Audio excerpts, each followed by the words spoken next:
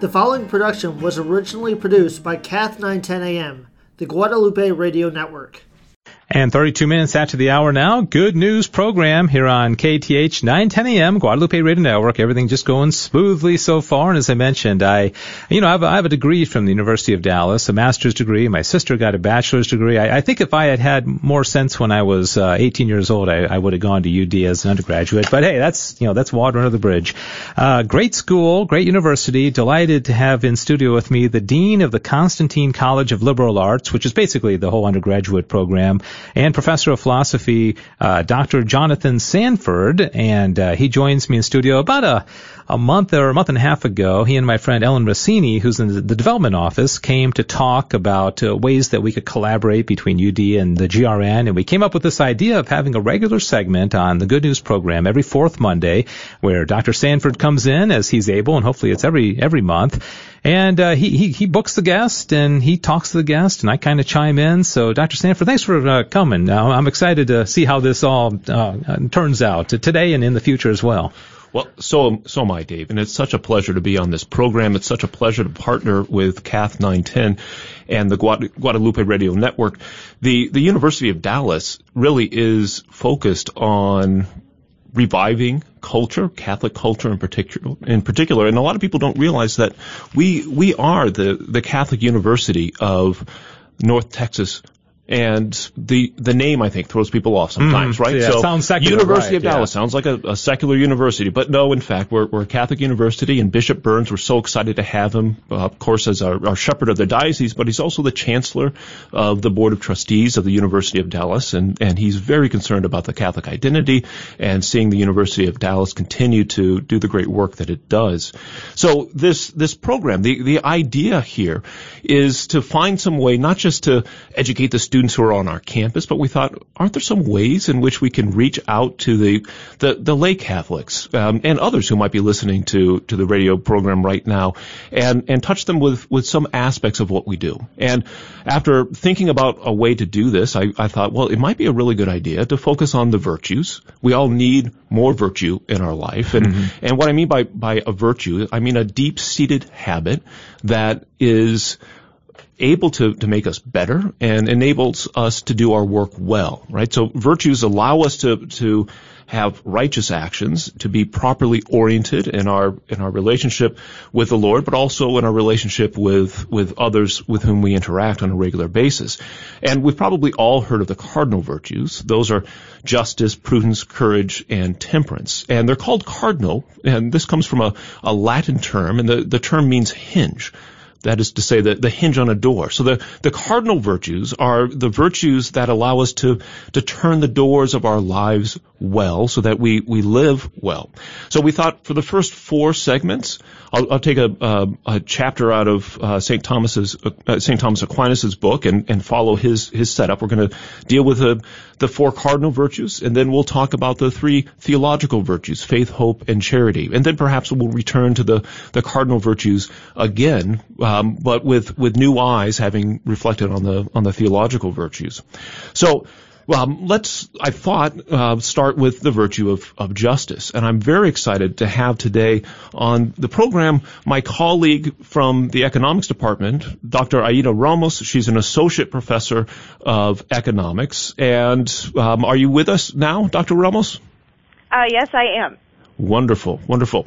So I thought we'd begin with some kind of background. Not all of our listeners may know what exactly an economist is. So you're an economist. Tell us what that is. Well, that's a big question. You could get a whole degree exploring that question. An economist, in the way I define it, and this I feel is a definition that encompasses all the different fields and subfields of economics, is an economist is someone who studies how human communities provide for their wants and their needs. For most of us in the developed world, our needs are met for the majority of people. That's not true of all people.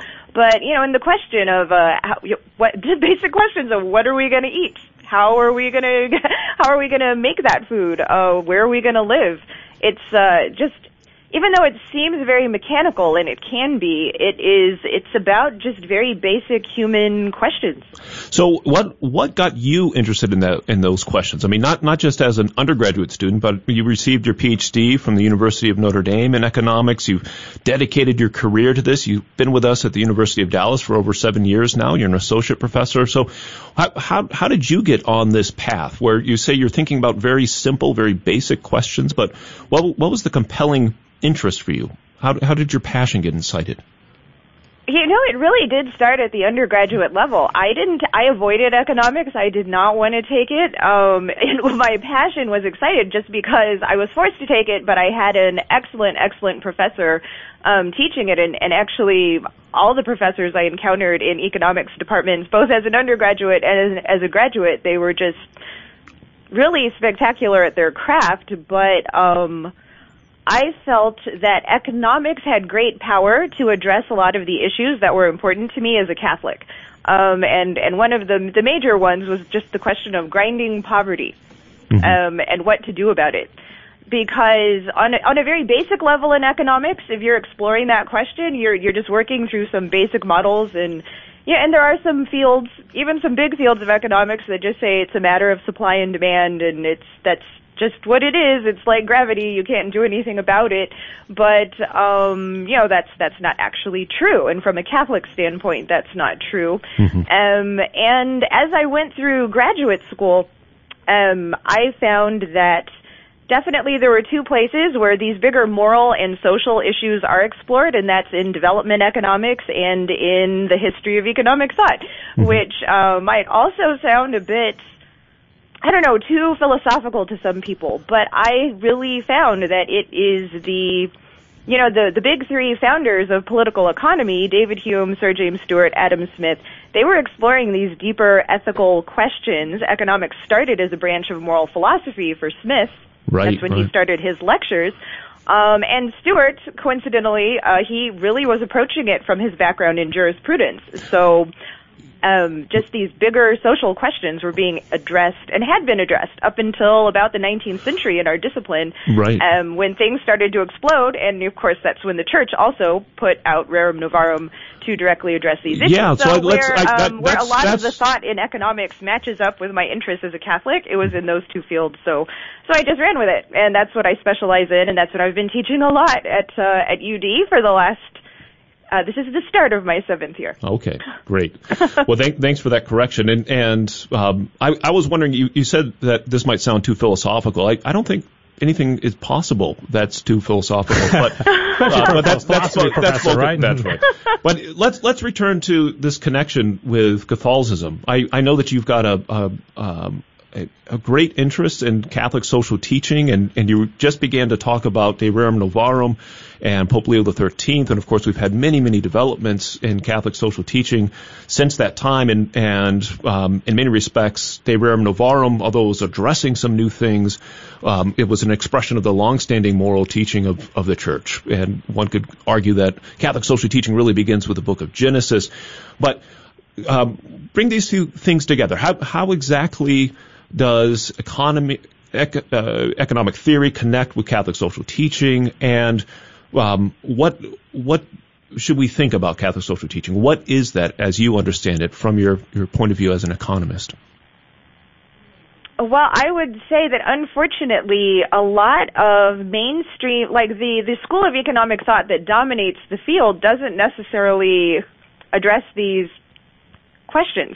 But the way in which Catholic social teaching connects to economics is that, well, economics, even though, again, so much of the mathematics of it's very mechanical. It really, at the heart of it, is about human beings and our relationship to each other. It's just in economics, it's about the economic realm. And so Catholic social thought, it reinforces that it's not just about, two people enforcing or engaged in a contract for an exchange of goods, that there are actually human beings behind those choices that are occurring. So it really does help to instruct us. It gives us a framework as to how we ought to conduct our economic lives. That, the economic realm, just like every other realm, our philosophical realm, whatever, it's not separate from our moral lives. It's supposed to be altogether if you are living an integrated life. Right. No, it seems as though we've become masters of compartmentalization, and Catholic social teaching really does call us to live in this integrated manner. I love that way of describing it. The question that we're supposed to be talking about here eventually, I gave this little prelude about the cardinal virtues and justice. I thought we'd begin with justice. We're oriented towards justice, but what do you take justice to be? And I know that's a big question. In a way, that's the founding question of Plato's Republic, and you can find it traced throughout history. But do you have a sort of a thumb nail sketch of justice, something that you pull out when you explain what you take justice to be to your students?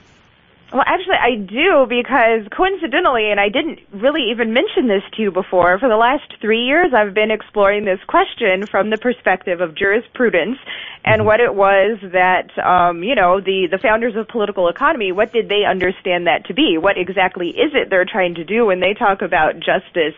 But of course, having immersed myself in the compendium of the church, the definition of the church is that it's giving others their due and giving God what is his due. And interestingly, from the jurisprudence tradition, which I did have to seek some help from some lawyers along the way when I was studying this over the past few years,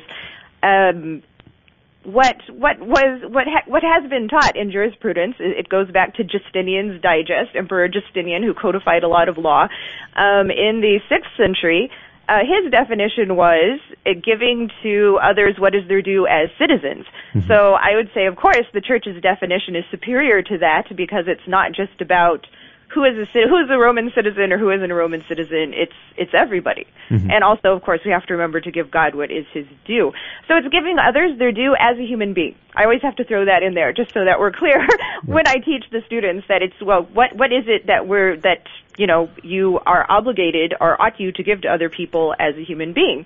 But no, just a quick comment. I mean, I do think that's one of the radical contributions of the church to Western civilization that often gets overlooked, right? That the scope of citizenship, so to speak, expands to everyone, right?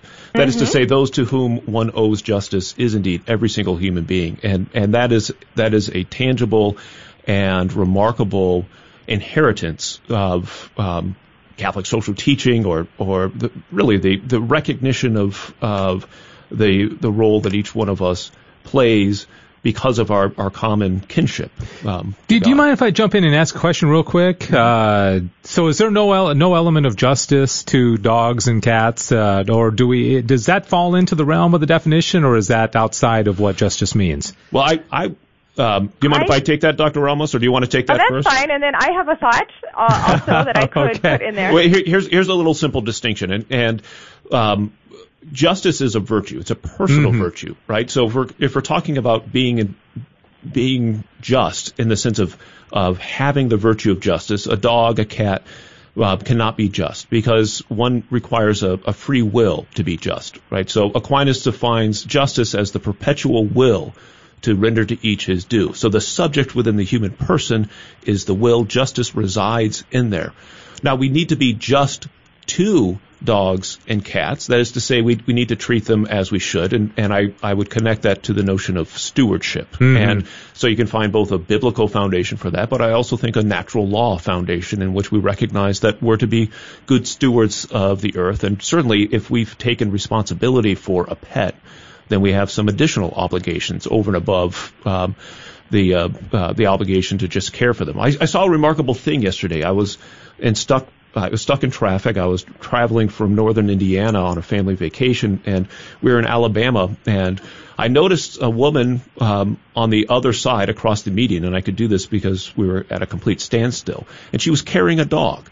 And I put it together. She was carrying a dog that she had hit. Her car was parked a little down the road, and I think that she stopped after she, perhaps herself or maybe somebody else, hit that dog, saw the dog was still alive, and went and picked it up, and I assume that she called some kind of veterinary clinic or what have you to try to give the dog its due, right? She felt an obligation there, and I would say she was acting justly.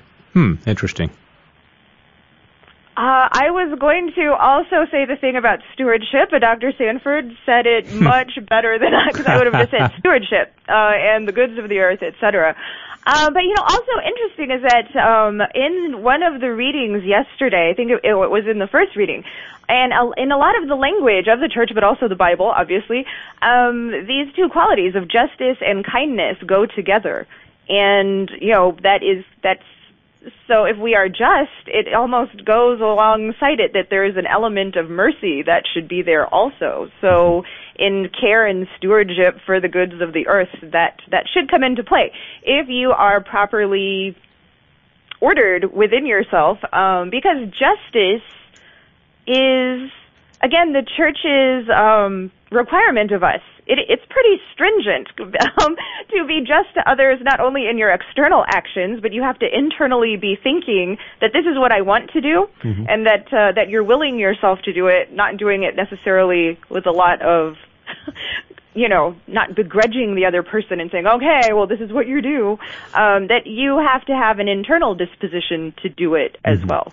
Yeah, that's right. That's where you see the perfection of the will there. You have to intend that. Let's dig into this being due-ness a little bit more, if you don't mind. It seems as though in some discussions of justice, we're just talking about the work of institutions. You mentioned your studies in jurisprudence and its connection to justice and economic theory. But we're called to be just. It's a personal virtue. How are we involved with, say, corrective justice as one of the kinds of justice that which is dispensed by law courts and judges? Is that something that we participate in as well, this notion of corrective justice? And then I want to talk perhaps in even more detail about distributive justice so I'm focusing on the two, what are sometimes called the parts of justice. So there's justice that's inclusive of every virtue, that is to say, exercising the virtues for those in your community, and we connect that to the common good. But then we have these two particular types of justice, correcting what's wrong and restoring things that are stolen and the like, and then the distribution of honors and goods and whatnot, and how those are determined. So how do we as individual human beings participate in those two parts of justice? Well, of course, I'm coming at this mostly from an economic perspective, but in our any interaction we have with other persons, we have a choice to act justly or unjustly.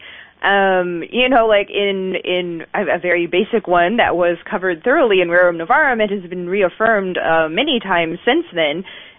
Something as it seems simple, a wage contract, but there are ways in which you can structure that contract justly towards your worker or unjustly. And say you have a contract that's perfectly fine, but we have responsibilities on both sides. Workers also have a responsibility to act justly towards their employers. Buyers and sellers have responsibilities to act justly towards each other. And, in the economics field, we tend to just, again, treat this as these immutable forces that are mechanical and they're outside of our human experience, and they're just things that can't be overcome because people are self-interested, etc. But, again, Catholic social teaching has a superior, I would say, approach to this because it shows that we do have agency. We have the ability to make choices about economic matters. Whether it's the structuring of contracts, the enforcement of them, not cheating people in buying and selling, as Aquinas covered thoroughly in the Summa, what it is that we invest in, also how it is that firms decide to structure the distribution of their, dividends, or, I was talking to a friend of mine here last night, and, in the manufacturing sector, just how many closures, as you know, have happened in the Midwest. I'm here in northern Indiana as well. I'm at Notre Dame right now. And just workers who have, for instance, dedicated their life to a company because they believed they were going to get their pensions past a certain age, and then they show up at the factory, and there's been no notification until that day that it's closed. Wow. And so that would be an unjust situation. I mean, just in all of our large, and that's a very large example, but in our small day-to-day interactions with each other, if we're self-aware, have the ability to act with justice towards each other. Right. Yeah. No, I mean, that's such a sad situation when that happens to, oftentimes somebody who's at the age of 59 or so and they get dropped from the company. I've heard many of those sad stories. But let's talk a little bit more about the day-to-day. So, I'm a father. I feel as though I oftentimes have to dispense justice in the sense of correction. But that's born from a kind of a sense or assessment of what's required in the situation. You and I work on the same campus. We have many colleagues. We have many students. How does justice enter the classroom, for instance, or how does justice enter into your interactions with colleagues in a way that maybe our listeners can relate that to their own day-to-day lives? Well, definitely. I mean, with colleagues and students, I have a responsibility to give them my time and my my attention, but not just in a in a blasé kind of fashion. To be actively engaged with them, but they also have an obligation to not take advantage of that, and luckily most of them don't. But and I have, it would be unjust, for instance, for me to not teach up to the best of my abilities or to withhold information from my students, to not correct them sometimes when they need correcting. If I would continue to let them have a wrong idea about something about economic theory or economic reality, but also there's a justice that needs to occur in the classroom where you let everyone have their say within bounds of a particular topic. Actually, I don't know if I'm answering your question. Because now I'm starting to think more about my classroom and what happens in the classroom. Well, that's only natural. But let's think about something maybe we could pass on to our listeners. How can they think more constructively? What can they study, first of all, to learn more about Catholic social teaching and the relationship between Catholic social teaching and economics? And then what can they do in their own lives? Well, I think two very accessible resources that really summarize a lot of the Church's teaching, at least on economic matters, on all social matters.